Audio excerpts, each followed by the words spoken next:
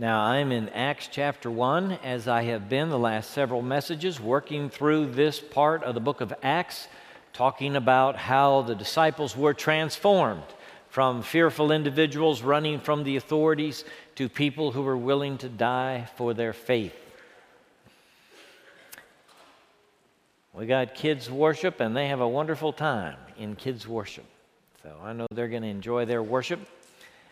And I'm talking about transformed by the Holy Spirit this morning. So that's what we're up to. By the way, we have a program tonight at 6 o'clock, which is our big screen and the decorations that you see. Our children's musical is going to be tonight at 6. I hope that you will come. Jesus appeared to the disciples over a period of 40 days and talked to them about the kingdom of God. In verse 4 of chapter 1 of the book of Acts, it says, on one occasion, while he was eating with them, he gave them this command: do not leave Jerusalem, but wait for the gift my Father promised, which you have heard me speak about. For John baptized with water, but in a few days you will be baptized with the Holy Spirit. Then they gathered around him and asked him, Lord, are you at this time going to restore the kingdom to Israel? He said to them, it is not for you to know the times or dates the Father has set by his own authority,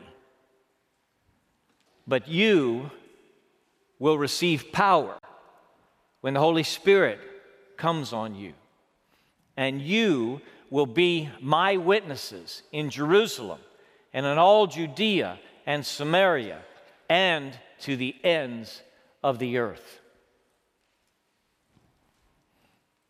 I love the picture of the disciples gathered around Jesus.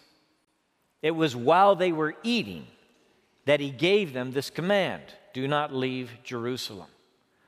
After he gave them the command, I see them tightening up, maybe gathered from the far corners of the table or the room, as they gather around Jesus and ask him, Lord, are you at this time going to restore the kingdom to Israel? I love the picture of being gathered. It's a huddle. Drew Brees doesn't always have a huddle. Sometimes he goes huddle free. But oftentimes he does. Peyton Manning does the same thing. Sometimes you have to huddle. And we huddle. Just like the disciples huddled around Jesus, we huddle too. I'm sure Peter's wondering about his individual path. Maybe he's pulling up close because he's got circumstances, situations in mind that he wants Jesus to address for him in particular. Maybe he's like that wide receiver that wants to know what the play is because his personal path is important to him. So we huddle up around Jesus, and part of what we're thinking is, Lord, what's my job? What's my assignment? What am I supposed to do? We ask that question when we sit in these pews. Sometimes we come in these doors because we're asking that question. Lord, what am I supposed to do? I hope that question's on your mind. I hope it's on your heart. I hope you've been asking that question like the wide receiver might ask. And I hope as we huddle up with Jesus today, as we look at his word, as we hear him, that you'll get some information about your personal path. It's important. It's part of the reason we huddle. But we also huddle up because we're a team. And we do things together. And even though everybody has their individual assignment, Drew Brees knows if we don't all get the assignment and all work together, this play's not going to happen like it is supposed to. So all the way through church history, this has been the gathering, where the brothers and sisters who believe in Jesus come together, gather with him, and receive not only their individual path, but a corporate sense of what God's calling us to do. Very important. We have 5 core competencies. We worship with our lives. The second one is we gather to go to the need. The third one is we teach to transform. The fourth is we disciple in motion. And the fifth is we embrace the future. We gather because we have a common task and purpose in our community. So we're going to coordinate our efforts as we gather. C.S. Lewis has that picture from World War II of the folks gathered around the radio, listening for what's next, listening to their commander, perhaps as they are in the field, gathered around the radio, listening to the person who's giving them instructions. And he says the church is a lot like that. The church gathers around the Word of God, gathers to hear the Word of God. And as they hear the Word of God, they get personal and individual instruction, but they also get instruction for the body. So I'm hoping that the body will hear this morning. One of the things that happens as the disciples pull close to Jesus is they want to know more about the strategy. Sometimes that happens in the huddle too. Even though there may be a play called in the huddle, if it's a 2 minutes till the end of the game, or if this play is particularly important, or they have to make this to win, Drew Brees is likely to talk to them. He's likely to give them a pep talk and talk about how everybody's got to do this. We've got to do our best. And so they're inspired as a team by the strategy that he's laying out for them with this particular play or the end game for the football game. When the disciples gather around Jesus, they know he's going to be leaving. He's told them that. So they're gathered up tight and they're listening. What's the strategy here? What's about to happen? How are we going to approach this thing? The disciples have a question when they pull up tight with Jesus. And the question is, Lord, are you at this time going to restore the kingdom to Israel? The question reflects something that's been in the hearts and minds of the people of God for all these generations. We are full of anticipation. We embrace the future. We know God is good and history is headed toward God. We are people who see everything, all of human history, culminating in Jesus of Nazareth. We see fulfillment in the end. That's why the Greek word is telos for the end. It's a fulfillment, a maturity, a completion. That's what we expect in the end. We expect that all these things are going to be gathered up in God and find their fulfillment in the Savior of the world, Jesus Christ. So we embrace the future. We look forward with great expectation. It is not Christian to fear the future and expect destruction and dismay and terror and alarm and to be afraid about the future. That's not the future that God promised us. It is Christian to say the future belongs to God. And I'm embracing the future. We're going for a great future. And we know where we're headed. All things culminate in Christ.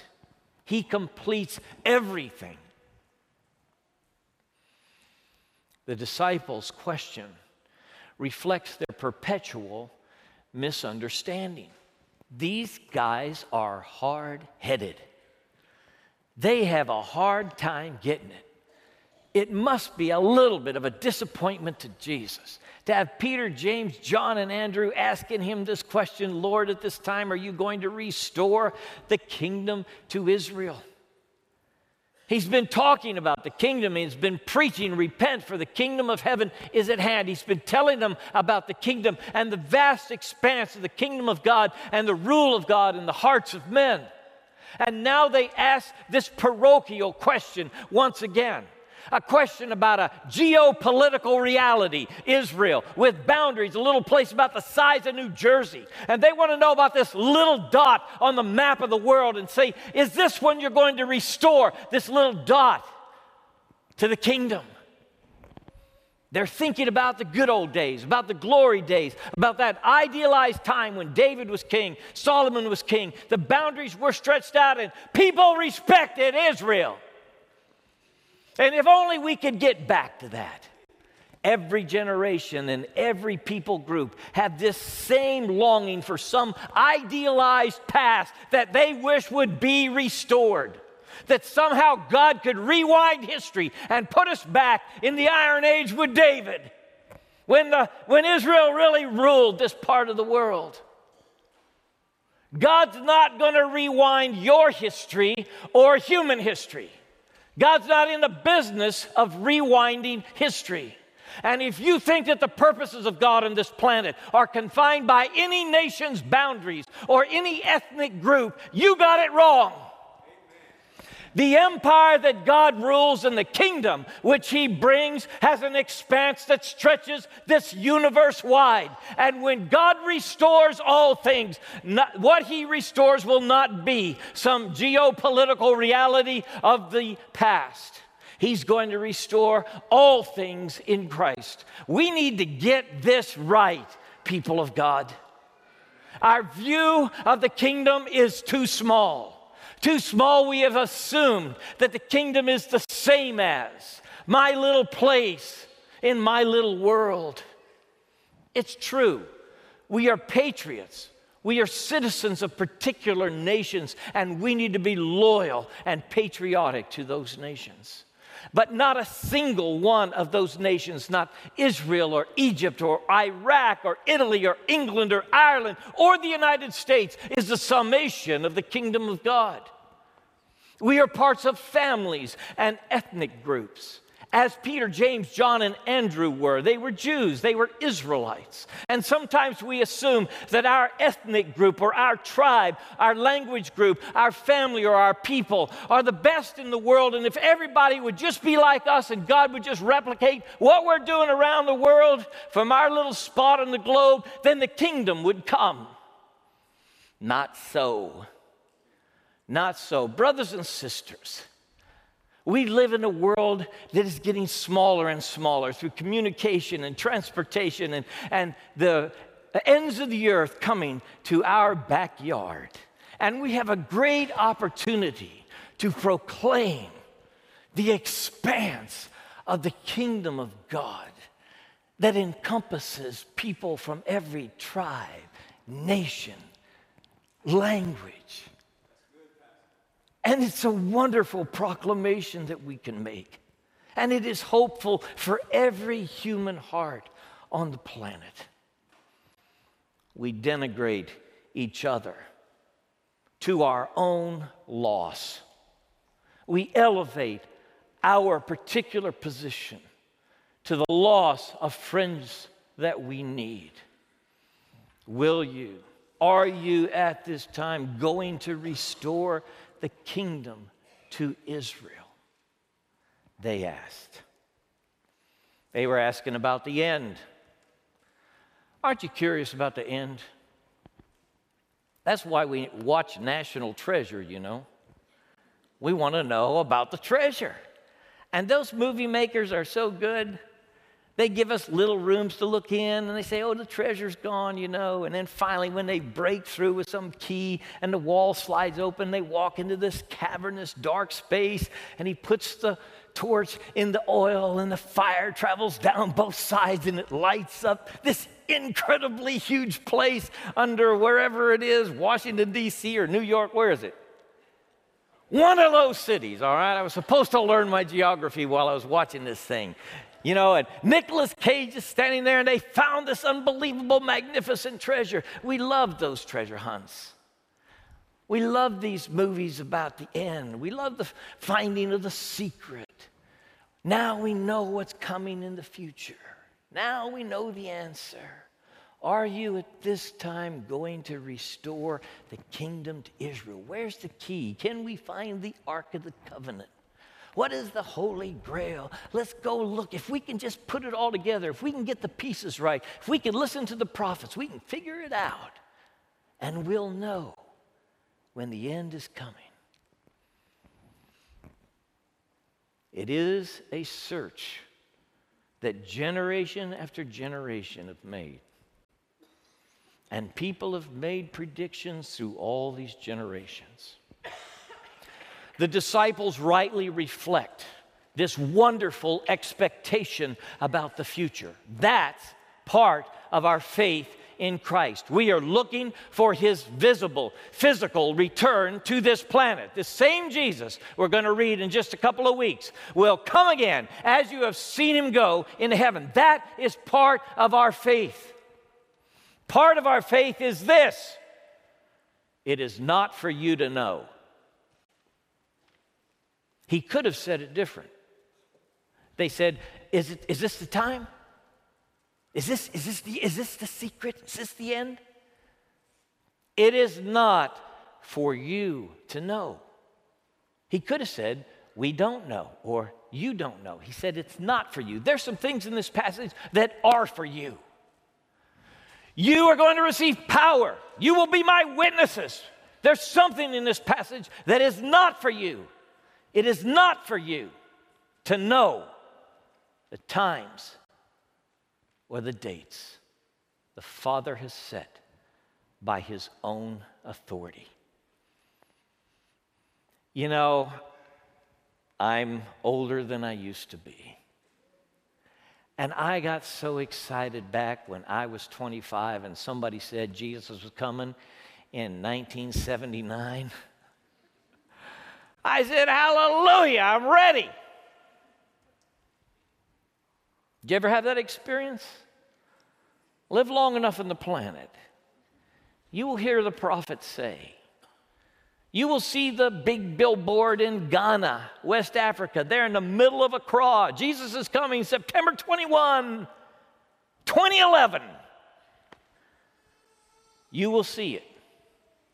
You will hear a preacher on radio or television or read in a book that somebody has figured out when the end is coming. And I want you to remember this sermon, okay? Maybe your faith will not be shaken at all when the date passes and the second coming does not occur. Maybe the child you said it's going to end. Or the weaker person you told, they got the date. Maybe they won't survive it. Maybe the people you're listening to who are setting dates don't really believe that date as much as you do. That's what I found out. The first thing I did as a researcher, as a reporter for the Times-Picayune is I decided to investigate the fella who said the world was going to end in 1979. It was 1979. And I chased down those leads with the permission of the editor, and you know what I found out? The guy wouldn't answer his phone, and he couldn't produce any of the documents he said that he had. The Social Security checks that required the sign on your hand or your forehead. He had none of that stuff. And I believed more passionately what he was preaching than he believed. I'm telling you this because I know people who dropped out. When somebody they trusted set a date and they said that must be it, and they organized their life around it, and it so disappointed them that their faith was too weak to go on. We live in an apocalyptic age, men and women.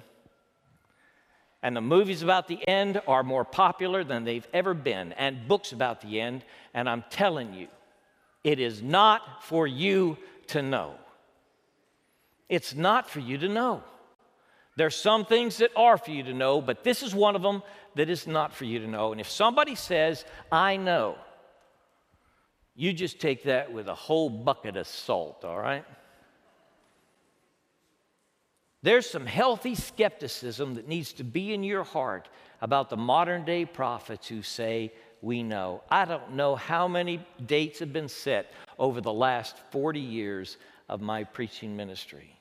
But every one of them was wrong. And not only those, but the dates that go back all the way to the first generation of believers.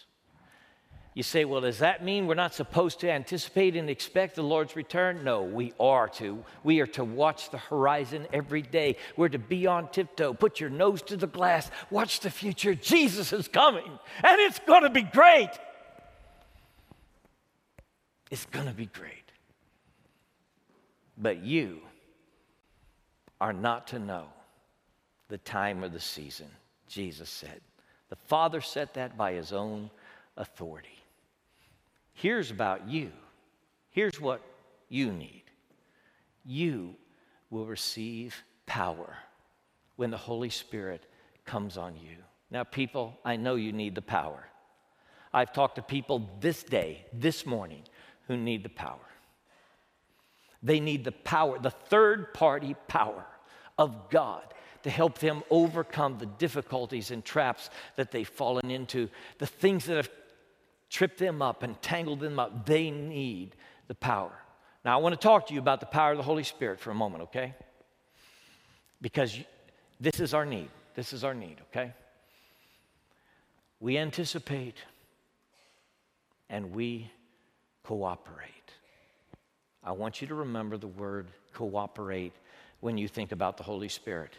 You can quench the Holy Spirit. You can grieve the Holy Spirit. You can resist the Holy Spirit. But if you will cooperate with the Holy Spirit, with what God is doing in your life, the power he can unleash in you and through you and for you is amazing. You will receive power when the Holy Spirit comes on you. Cooperate with God in the giving of his Holy Spirit and the power which he intends to have on your life. Cooperate with a devoted life. Love God every day. Pray to him. Study your scriptures. Be a serious follower of Jesus. This devotion is important for you to get it when God starts moving around you. You'll be able to notice the activity of God easier if you're walking with him every day. If you're not, that needs to get corrected. When's your prayer time? When do you get in the Word? Cooperate with what God's doing in your life, with a devoted life. Secondly, with a holy life. This is not just any spirit. This is the Holy Spirit we're talking about, all right? And the scripture says, you be holy because he is holy. Sometimes people are praying for great things to happen in their life. They want to know what God wants them to do next. They're looking for instructions or corrections about their direction and their future. And they themselves are participating in an activity or harboring an attitude that they know dishonors God. In other words, while they are praying for God to do something over here, they know they are disobeyed him in this spot right here. They know that's a rebellion in their life. They know it. And if you ask them, they'll tell you, yeah, I know that's not something God wants. They'll tell you. Now, if anything has pinged into your mind as I've mentioned this, and all of a sudden, yep, that's what he's talking about, I don't want you to pass up that spot, okay? I know you'd rather God dealt with something else in your life. Wouldn't we all? I know you'd rather God went somewhere else. God, you want God to detour around this thing that rises up when you read the Word, when you pray, when you come into the house of worship, and you're looking at it and saying, that's out of his will, and I know it. And I'm telling you now, you've got to cooperate with God on what he's put his finger on right now. You got to. That's the place, see? That's the place that clogs the power. That's the place that stymies your prayers. That's the place that takes you on a detour. That's the place that steals your joy. It is your disobedience against the Holy Spirit, knowingly. And God won't go around it. He wants to deal with it. We got to let him. What else can we do? We've got to let him deal with that place. It's the Holy Spirit. He's called us to holiness, and he's given us a way to take care of the things in our life that are out of his will. It is confessing and forsaking. we get honest with God, maybe in this room this morning, honest with God and say, God, I know this thing is out of your will. Forgive me for tolerating it in my life. Forgive me. Please remove it from my life. I'm leaving it today. You said, I did that before. Do it again. There are things that are called besetting sins. They come after you. It's almost like they have a mind of their own. They're chasing you down. The sin that so easily besets you. Don't get discouraged about it. Don't give up on it. Confess it to God, forsake it again. Bring it to Him, get it right again. Leave it at the cross again. Do it again. Let God deal with it in your life. And as you confess, God cleanses you from that sin and all unrighteousness in your life. You are prepared for the work the Holy Spirit wants to do in you. That's cooperating with God. All right? We cooperate. We huddle. We anticipate the future. We incarnate the gospel. There are two things you can do. It's not for you to know, but you will receive power and you will be my witnesses. Now, I urge you to remember the word is my witnesses. Witnesses of me. You saw me die on the cross. You heard the words I spoke before I died. You saw that empty tomb. You saw me in my resurrected body. You are witnesses, he's saying to his disciples. But he's also saying to all of us, you are witnesses too.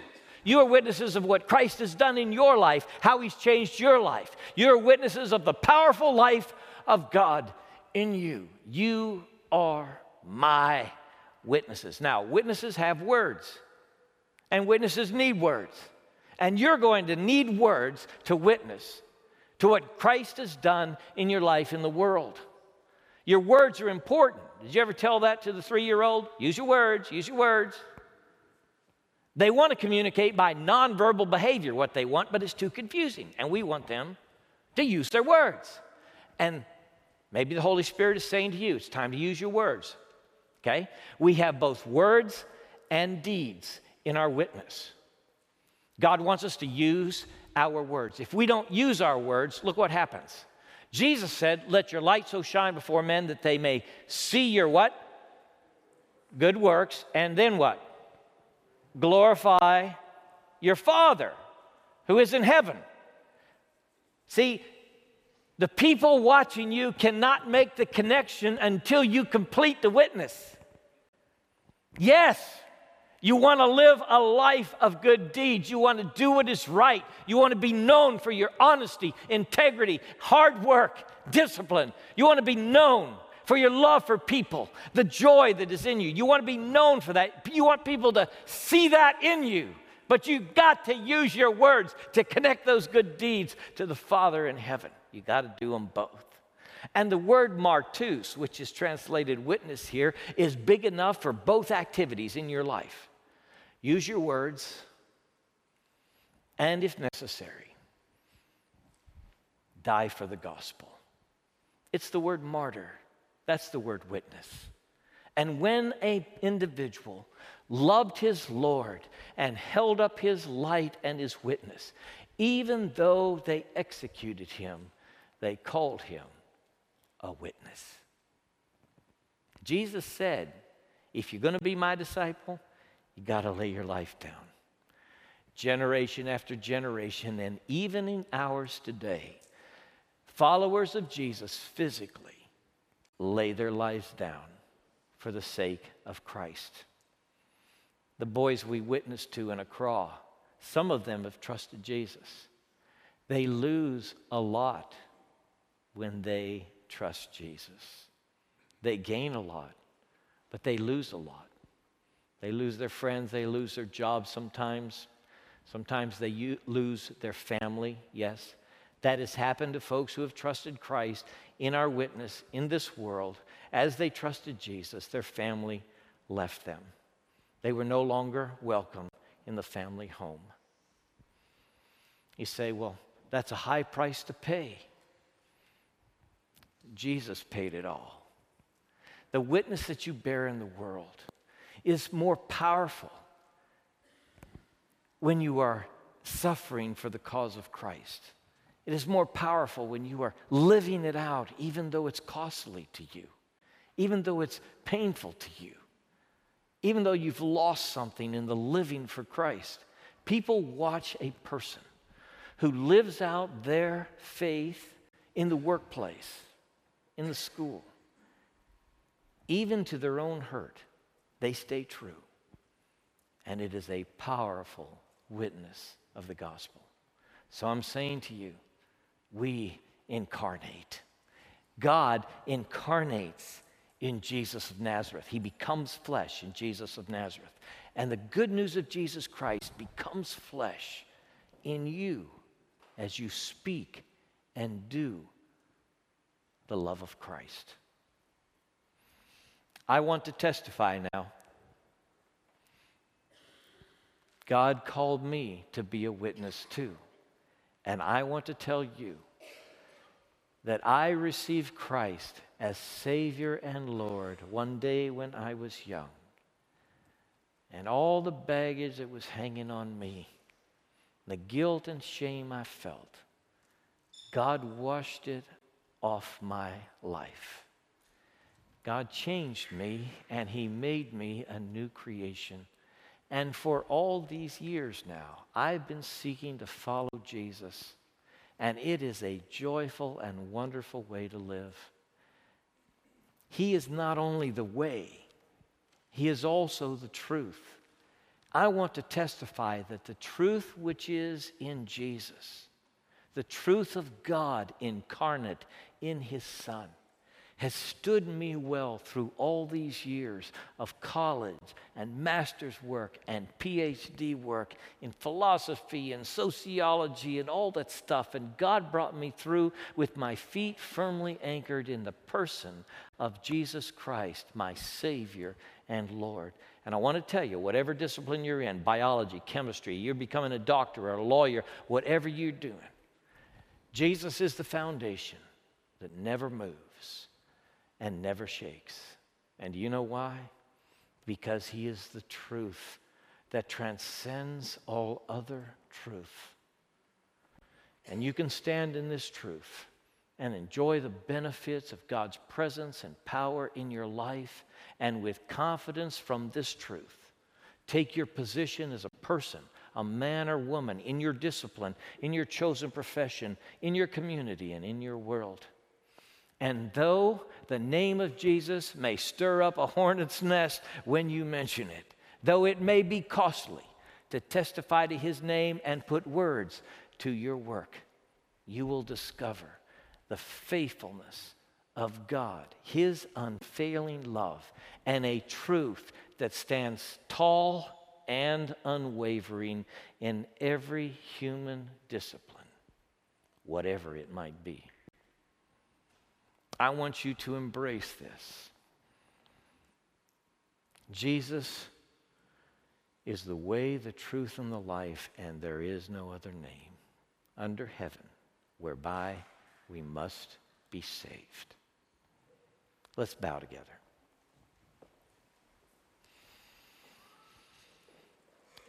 Heavenly Father, thank you for all of the folks in this room who walk so many different paths in our community, so many different tasks, many different relationships, responsibilities, and opportunities. Lord, I pray that you would help us embrace your Son and our Savior, Jesus, completely, fully, in every aspect of our lives, our work. Lord, that you might help us in our relationships to honor you in everything. I pray for those who have discovered that you have put your finger upon a place in their life that must be changed, a sin that must be confessed, a behavior that must be forsaken. And God, I pray by your Holy Spirit, you will empower us right now to make our confession, to acknowledge that sin, and empower us in continuing hours and days to forsake that sin and be faithful unto you. Lord, we pray that you will help us cooperate with your Holy Spirit in the work he wants to do. God, make us powerful people in this city that so needs you, God. Help us to be powerful Christians, full of your Holy Spirit, ready to be the holy people you've called us to be, unashamed of the name of Jesus in our community. God, let it happen in every heart, every life, young and old, whoever we might be, that you might be magnified and exalted as the one you really are, King of Kings, Lord of Lords. Amen.